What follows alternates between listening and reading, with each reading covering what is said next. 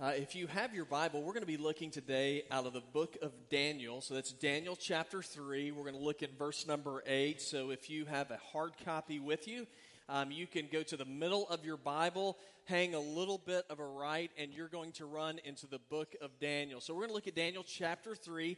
And I'll just tell you right now, this is one of my all-time favorite stories in the Bible. It is just such a great story. I always get excited whenever I get a chance to talk about this passage of Scripture. But I really think this Scripture we're going to look at, and we'll explain it a little bit more as we go along. I really think that it fits in well with our whole idea of the series we're involved in now called C4. Now, we call it C4, Engaging Culture, and that is for a reason, because our very basic understanding and belief is that as Christians, as a church, we have a responsibility and a calling from God to engage the culture in which we live. And so the question is, well, how do we do that? Now, that thought and that idea kind of goes contrary to what so much of the world tells us. And we mentioned this before last week. But the world will share with us over and over again. I mean, you can watch media, you can watch comedians, you can watch television shows. They tell us that matters of faith are things that are to be kept to yourself. It's a very private issue. It's something that is not to be shared because it might offend some people. And I know the very easy thing to do is to look at that and say, well, yeah, there's no doubt my faith is something that is private. It is between me and my God. But what I am figuring out more and more as I go along is that the stuff that I feel a lot of times or very often is not corroborated by what this book says. Now, let me give you an example. Jesus said in Acts 1:8, he said, "But you will receive power when the Holy Spirit has come on you." And then he says, "And you will be my witnesses in Jerusalem, in all Judea and Samaria, and to the ends of the earth."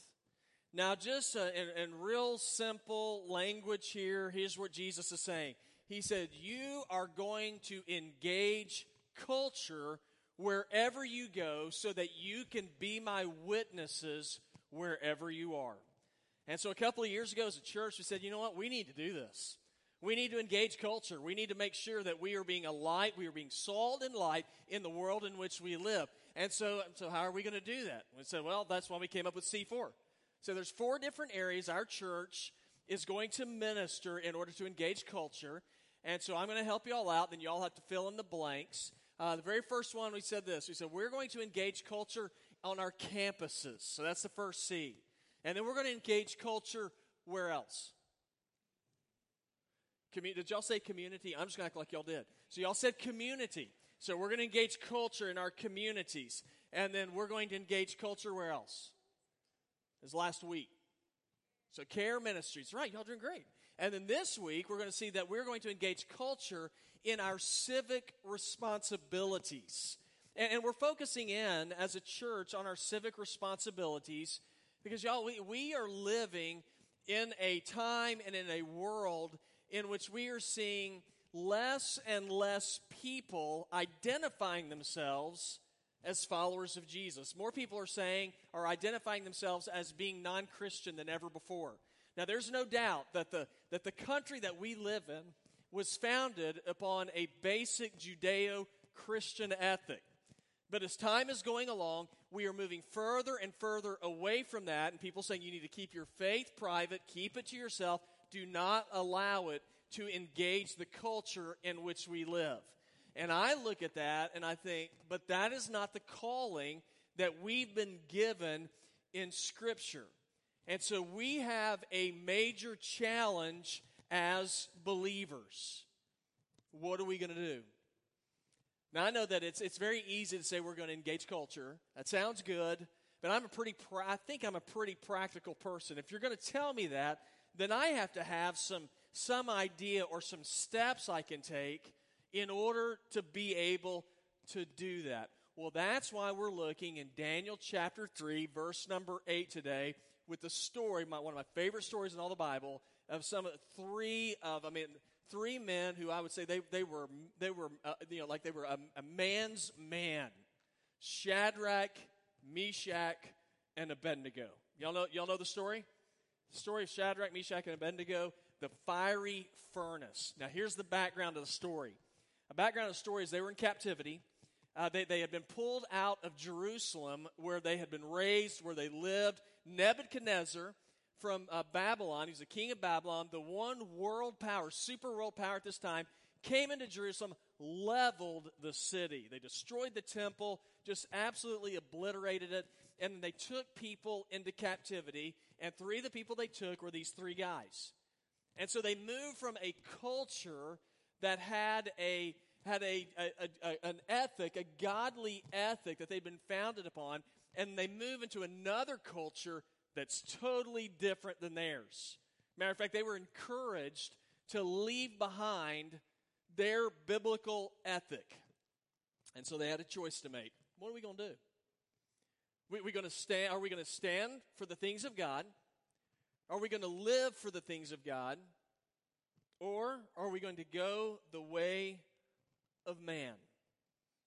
And so what we're going to see is we're going to see some lessons that they teach us about how we can engage culture, how we can engage government, how we can engage politics, how we can engage what's being taught to our children from the story of these three men. Now here's what's happened. Nebuchadnezzar in Daniel chapter 3, he has built this 90-foot tall golden statue. And he tells everybody, we're going to play some music, and whenever the music is played, I want you to bow down before it and worship it. Now, he did this in order to basically to get people to demonstrate their allegiance to him by bowing down to this idol. Now, we can look at that and say, well, you don't want to get in trouble. Matter of fact, as a little side note, he had this thing that the Bible calls a fiery furnace on the side. And he says, by the way, if you don't bow down to it, I'm going to burn you to death. Now, I don't know about y'all, that's a little bit frightening to me. And so these three men, this is where they have a choice to make. What are we going to do? Are we going to follow the mandates of man, or are we going to follow the commands of Scripture? And so they had a decision to make, and we're going to see the decision they made and some lessons we can learn from it. So the first lesson we learned from these three men about how we can stand firm in our faith is this. First of all, Christians, this is for us, don't bow down. There is only one that we are to bow down to according to Scripture, and it is Creator God. We bow to Him and no one else. We bow to Him and not to Republican or Democrat or Independent or Green Party or what other parties there are in this world. There is only one as believers that we hold allegiance to. It is the God of Scripture. Now look with me. We see how they didn't bow down. In verse number 8 it says, some Chaldeans, this is the Babylonians, they took this occasion to come forward and maliciously accuse the Jews, in particular three men. And they said to King Nebuchadnezzar, may the king live forever. You as king have issued a decree that everyone who hears the sound of the horn, flute, zither, by the way, I didn't know what the zither was. I found out it's a stringed instrument. Lyre, harp, drum, and every kind of music must fall down and worship the gold statue. And you said whoever does not fall down and worship will be thrown into a furnace of blazing fire. And then here's where we find out they're a bunch of tattletales. There are some Jews that you've appointed to manage the province of Babylon, Shadrach, Meshach, and Abednego, and these men have ignored you, the king. They do not serve your gods or worship the gold statue you have set up. So the king has all of his officials around him. There's this big statue, the music plays, there's a fiery furnace, and he says, bow down to it, and everybody is going to bow down. For a couple of reasons. One, the king wants to make it attractive to bow down to it. So I'm going to play some nice music. It's going to be a really sweet little ceremony here. And then he said, and if you don't do that, that doesn't encourage you, then I've got a fiery furnace where I will burn you alive. So, sweet and then really tough right here. So he said, I'm going to force you to do what I want you to do. And I looked at that and I thought, did you know that the world, we still use the same playbook today? Now, we play the music in this way today. Don't constrict yourself with what God says. Live like you want to. Do what you want to do. It's fun. It's easy. You don't ever have to get on to anybody. You're going to get along with people. You don't have to be judgmental, have to do any of those things. Everything just goes smoothly. And what might be your truth, it might not be somebody else's truth, but there's a bunch of different truths out there. So just live according to what feels good to you. Now, I will tell you this, in a lot of ways, that's attractive to me. It's attractive to me because, who doesn't want to do what they want to do? Who doesn't want to not point out where people aren't doing what you think they should do? You say, they can do whatever they want. We just all have this kind of freedom. And so that's a very easy temptation for me to fall into. It appeals to me. I like the idea of never feeling guilt. So the world still plays this game. We'll play some music, do what you want to do. But the world also plays the other part of the game that Nebuchadnezzar did by intimidation. Nebuchadnezzar says, you don't follow me, I'm going to throw you into a fire. He's trying to force you to do things. The world does the same thing today. By telling those of us who have faith, man, do you really believe this book? It's outdated. It's old-fashioned. It was something that was maybe worth looking at a long time ago, but it's not worth following anymore. And if you follow it now, you're considered to be outdated, bigoted. And when people say that stuff, I don't want people to have labels on me like that. But it's amazing. If we don't follow the agenda of what the world teaches us, there's going to be labels on you. The world gives us the agenda and says, listen, if you are a person who believes in marriage between a man and a woman, if you're a person who believes in the sanctity of life, if you're a person who believes in Genesis 1:1, where the Bible says, in the beginning, God created the heavens and the earth, the world's going to look at you and say, that guy's not even worth paying attention to. His views are old, his views are outdated, and I really believe we are moving to a point, and I believe we're starting to see it now, that if you hold what God says, then it's going to be considered, for some people, if you speak about it, it's going to be hate speech. It's going to be times whenever you're going to hold what God says, and I believe we're moving to a day where we will be disqualified from jobs, and none of us want that. And so what I see a lot of times is believers, they're backing off the basic fundamentals of what God's Word has to say because we desire to be accepted by the world. And that is always a tension that we live with. We live in this world, but we are not to be of the world. And so we have a choice to make. Am I going to go with God or am I going to go with man? Paul faced the same issue. That's why he wrote in Galatians 1:10-12, for am I not trying to win the favor of people or God?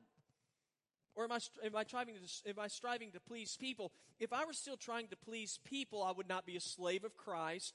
Now, I want you to know, brothers, that the gospel preached by me is not based on human thought.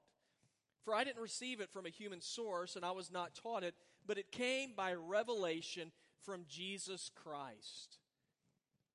Said, I want to conform to the image of Jesus and not the image of the world. One of the biggest sins that you can commit today is to not conform to groupthink. And yet when you go through the Bible tells us that we are not to be people who conform. Romans 12:2. What does it say? Do not be conformed to the present world, but be transformed by the renewing of your mind, so that you may test and approve what God's will is, what is good and well-pleasing and perfect. It says, do not be conformed to this world. That word conformed, it means do not be fashioned like the world. Now, when I saw that word fashioned, it made me think of clothing. So if you follow Jesus, serve Jesus, it means you're going to have a different wardrobe than the rest of the world. You're going to dress differently. Now, when you dress differently, There's going to be people that notice that because you're not like everybody else. You know, you're different. You're changed. Now, being different is not always fun. I looked at the men in the scripture, these three men, and they made a decision. We're going to wear different clothing. We're going to live differently. And so they start playing the music. There's a big statue there. Everybody bows down, but there's three guys standing. Now, let me ask you a question. Do you think people notice those three guys still standing? I guarantee you they did. You want to talk about the odd man out? Everybody's bowed down. There's three guys just standing straight up. Let me tell you something. If you decide that you're going to stand with God, there will be times when it might just be you standing. There are going to be times whenever you stand and say, I'm going to stand. I'm not going to stand on, what I want. I'm not going to stand on political parties. I'm going to stand on the Word of God. And if you do that, oftentimes you end up becoming a lightning rod. Now, what I really like about this is when they stood up for God and said, we will not bow down to culture, we will not bow down to politics, we will only bow down to Jesus. When they stood up straight, here, you know what I noticed about that? That they weren't rude. They weren't rude to the king. They weren't angry at the king. They just said, hey, listen, our allegiance, it's to God, it's not to you. Now, Christians, I think we have to be careful here. When we decide to stand, we have to make sure that we're not going to be angry, that we're not going to be mean, but that we are going to be firm. And say, we will stand with Jesus above all else. You see, our allegiance is to Jesus. And if we want our faith to be taken seriously, then we need to seriously follow Jesus. So what's the lesson I learned from these men? Well, the first lesson I learned from these men is, first of all, don't bow down. But then the second lesson is that don't bend. And Village Church, this is for us. Don't bend. When it comes to our beliefs, when it comes to how we live, how we engage culture, how we treat people, how we vote, how we do all of these things, first lesson, don't bow down. Secondly, don't bend. Now look with me in verse number 13. So what happens? The men don't bow down. What does Nebuchadnezzar do? It says he flew into a rage. And he gave orders to bring in Shadrach, Meshach, and Abednego. And so these men were brought before the king. Nebuchadnezzar asked them, Shadrach, Meshach, and Abednego, is it true that you don't serve my gods or worship the gold statue I've set up? Now, if you're ready, he says, now when you hear the sound of the horn, flute, zither, lyre, harp, drum, and every kind of music, to fall down and worship the statue I made. But if you don't worship it, you'll immediately be thrown into a furnace of blazing fire. And who is the God who can rescue you from my power? And it's one of my favorite parts in all the scripture. Shadrach, Meshach, and Abednego replied to the king Nebuchadnezzar, we don't need to give you an answer to this question. If the God we serve exists, then he can rescue us from the flames or from the furnace of the blazing fire, and he can rescue us from the power of you, the king. And I love this part. But even if he does not rescue us, we want you to know, as king, that we will not serve your gods or worship the gold statue you set up. Now, what do y'all think about that? I look at that and I think, that is what I call chutzpah, whatever you say it. That's what I call a group of guys who said, you know what? We don't care what you think. We only care about what God thinks. Now, I'm not going to tell you that what they did was easy. I mean, I am scared. I don't even want to think about how I would have responded to that. I more than likely, I'd have had some knee pads on. I would have dropped down to my knees so quickly so I wouldn't skin my knees. It makes me nervous to think what I would have done. But I look at those guys, I admire these men, and I think, man, I want us to be more and more like that. They refuse to bow down. So we're not going to do it. So the king goes into a rage, and he says, bring these men before me. The three guys who stood out among everybody else, get them in front of me. Brings them in front of him. Now, why did he give them another chance? Well, there's a good chance it's because these guys were politicians. These guys were friends with Daniel, who wrote this book. When Daniel interpreted Nebuchadnezzar's dream, Nebuchadnezzar said, man, I want you and your buddies to help me rule this country. So he probably enjoyed their work. So he's trying to do whatever he can to spare them. He says, all right, strike up the band again. This is your chance to bow down. Now here's what's just so fascinating to me. I thought, these guys, they could have, made their little stand and then said, okay, now we're going to compromise. They could have made excuses. They could have made the excuse and said, we didn't hear the music. Or we would have dropped down. At my age right now, I can't hear anything. My wife says I'm deaf. So that would have been a legitimate excuse. I didn't hear the music. Or it could have been, oh, you told us to bow down. We thought you said to stand up. But they didn't make any excuses. As a matter of fact, they reaffirmed their position. They said, God is able to rescue us, but even if he doesn't, we will not serve your gods. They were more comfortable putting their lives in the hands of God, who had control over life and death, instead of placing their lives in the hands of men who were finite. And I think sometimes we try to make deals with God a lot of times. God calls us how to live, and we're like, okay, God, I'll do that. I'll do that if you increase my salary. God, I'll be obedient to you and follow your word. If you give me that woman that I want to marry. God, I'll do what you want me to do if you make sure that in my life I don't suffer. But we need to understand this. Did you know God does not make deals with you? God just simply calls for you to be obedient to him and then to leave it to him. That's why I like these men in our text. They lived it out. They said, our God can rescue us, but even if he does not. They didn't demand God perform a miracle for them. They said, God, we're just simply going to be obedient to you because we believe in who you are. Now, that kind of faith is amazing to me. I read a quote on this particular story from a Christian author, and here's what he had to say about this kind of faith. He said, when the servant of God can do nothing else, at least he can die like a Christian. That's a motivator, isn't it? When you can do nothing else, at least you can die like a Christian. These men, they were willing to die like men of God. And because of it, we still talk about them 2,500 years later. There's so many obstacles that we have before us. There's so many storms that stand in front of us as believers today, and they're just simply growing more and more. I really believe that. It's growing more and more. And it's easy to become fearful and frightened and to think, you know what, we can't make a difference. And so we just say, hey, if you can't beat them, join them. Just let the world just roll right on through us. You guys, let me tell you something. God always empowers his people. God always gives strength to those who will be faithful to him. I look at these men. I learned these lessons. Don't bow down. Don't bend. And then here's the final lesson that they teach us. It's believe. Believe in who the God of Scripture is. In verse number 19, it says that Nebuchadnezzar was filled with rage.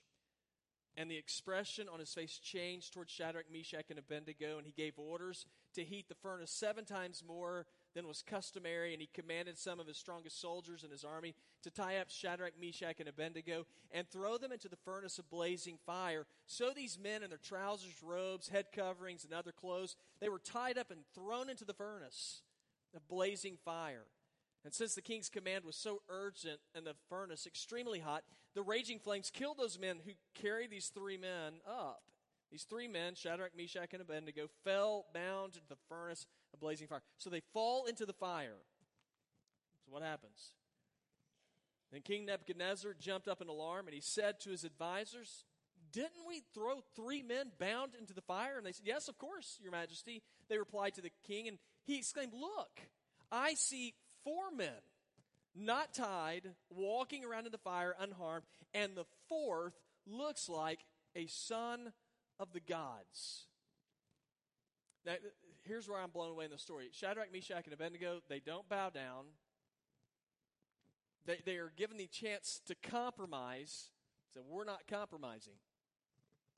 And now they're getting ready to get thrown into the fiery furnace. The king is so ticked off, he heats it up 7 times hotter than before. He says, chunk them in. Now, did they start compromising then? Nope. They said, you know what? We're going to be obedient to the Lord all the way to the end. We have a major disagreement, and we're not willing to compromise. But here's their belief. They said, our God is faithful. Christians, Village Church, can you imagine if we really believe that?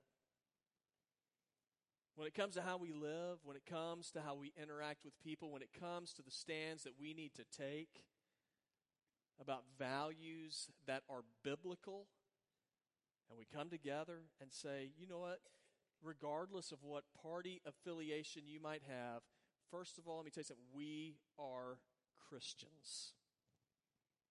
And we hold to the truth of Scripture. And if we rally around the truth of Scripture, I guarantee you we will change this world. These men, they changed the world. Because they leaned all of their weight and belief upon the God of Scripture. They said, we're going to trust Him because He's faithful.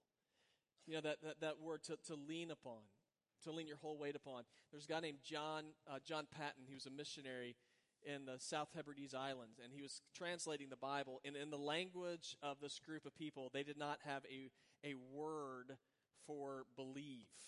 So it's hard to translate Scripture when the word believe is not there.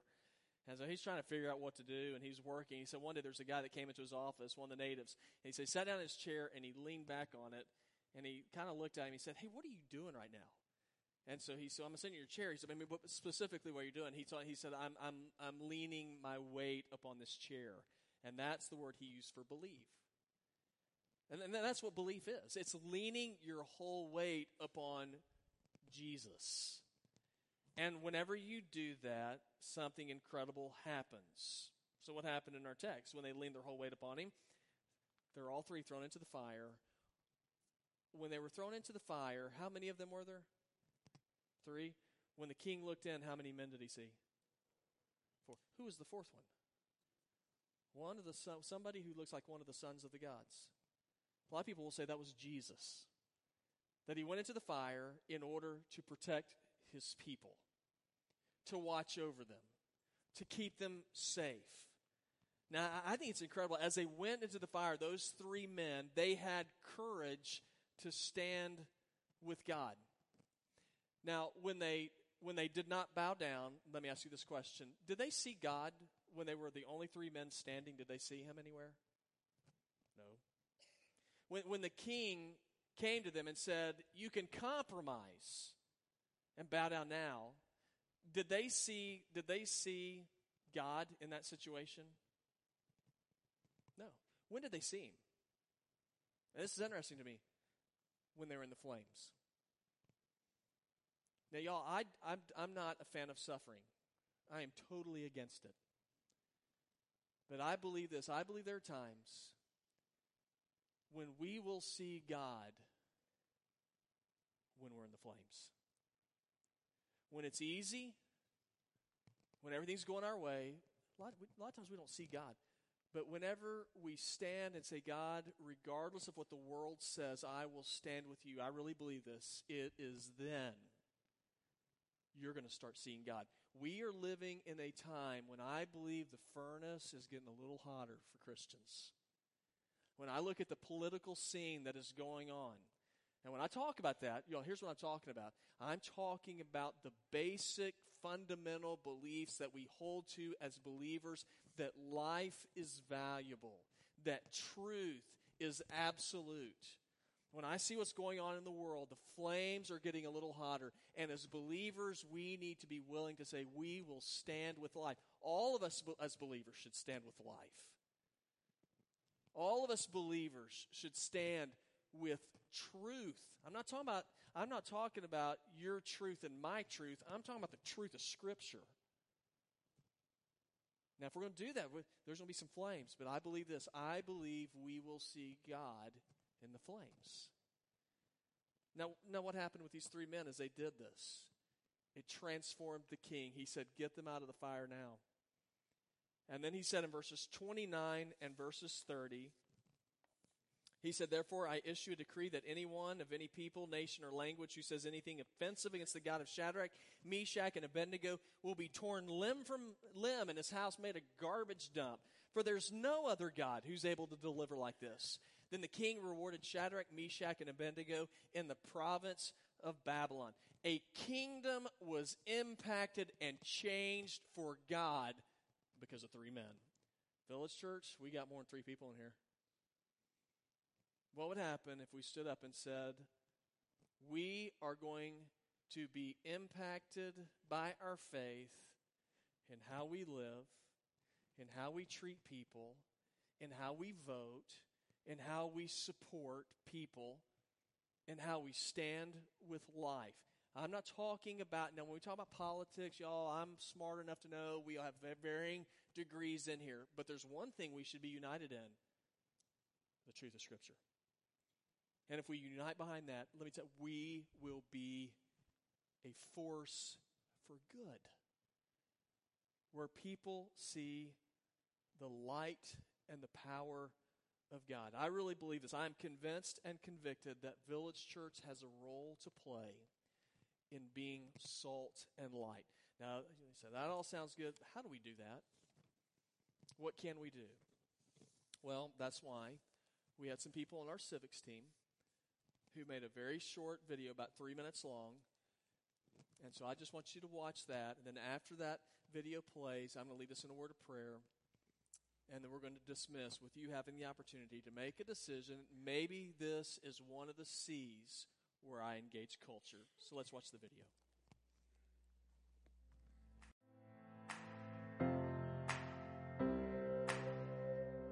Hi, I'm Nikki Trawick. And I'm Michelle James. And we are leaders in the C4 Civics Ministry here at Village Church. And you're probably wondering, what part does civics play in the church and why should I get involved with that? This all kind of started back in 2012. A man by the name of George Barna, who owns the Barna Group, who is a leading pollster of Christians in the United States, did a survey after the 2012 presidential elections and discovered that out of 80 million registered voters who identified as Christians here in the United States, only 30 million of them actually voted.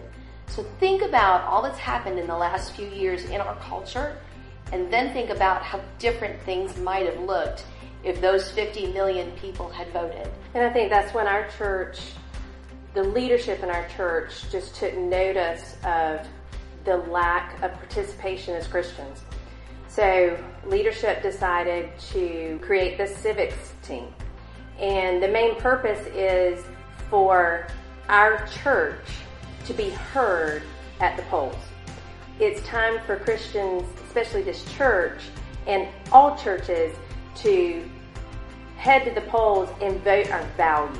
And so that's the main purpose of the civics team, is to educate the congregation about different candidates, and we do that through lots of ways, candidates and issues alike. We do that. Basically, we've done last year or 2 years ago, I should say.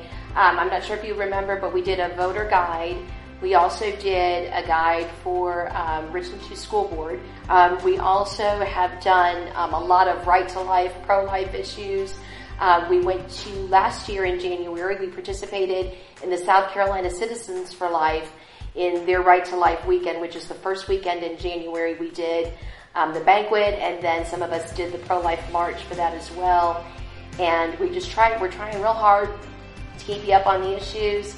And we're hoping that, you'll come by our table and that you'll learn about issues and sign up with us to go to school board meetings. Mm-hmm. We also are engaging in that. So, and the main point is Christians have a voice. That's right. And it's time for us to really be heard. And we have 800 plus members in this church. So we matter, and it's time for us as Christians to believe that.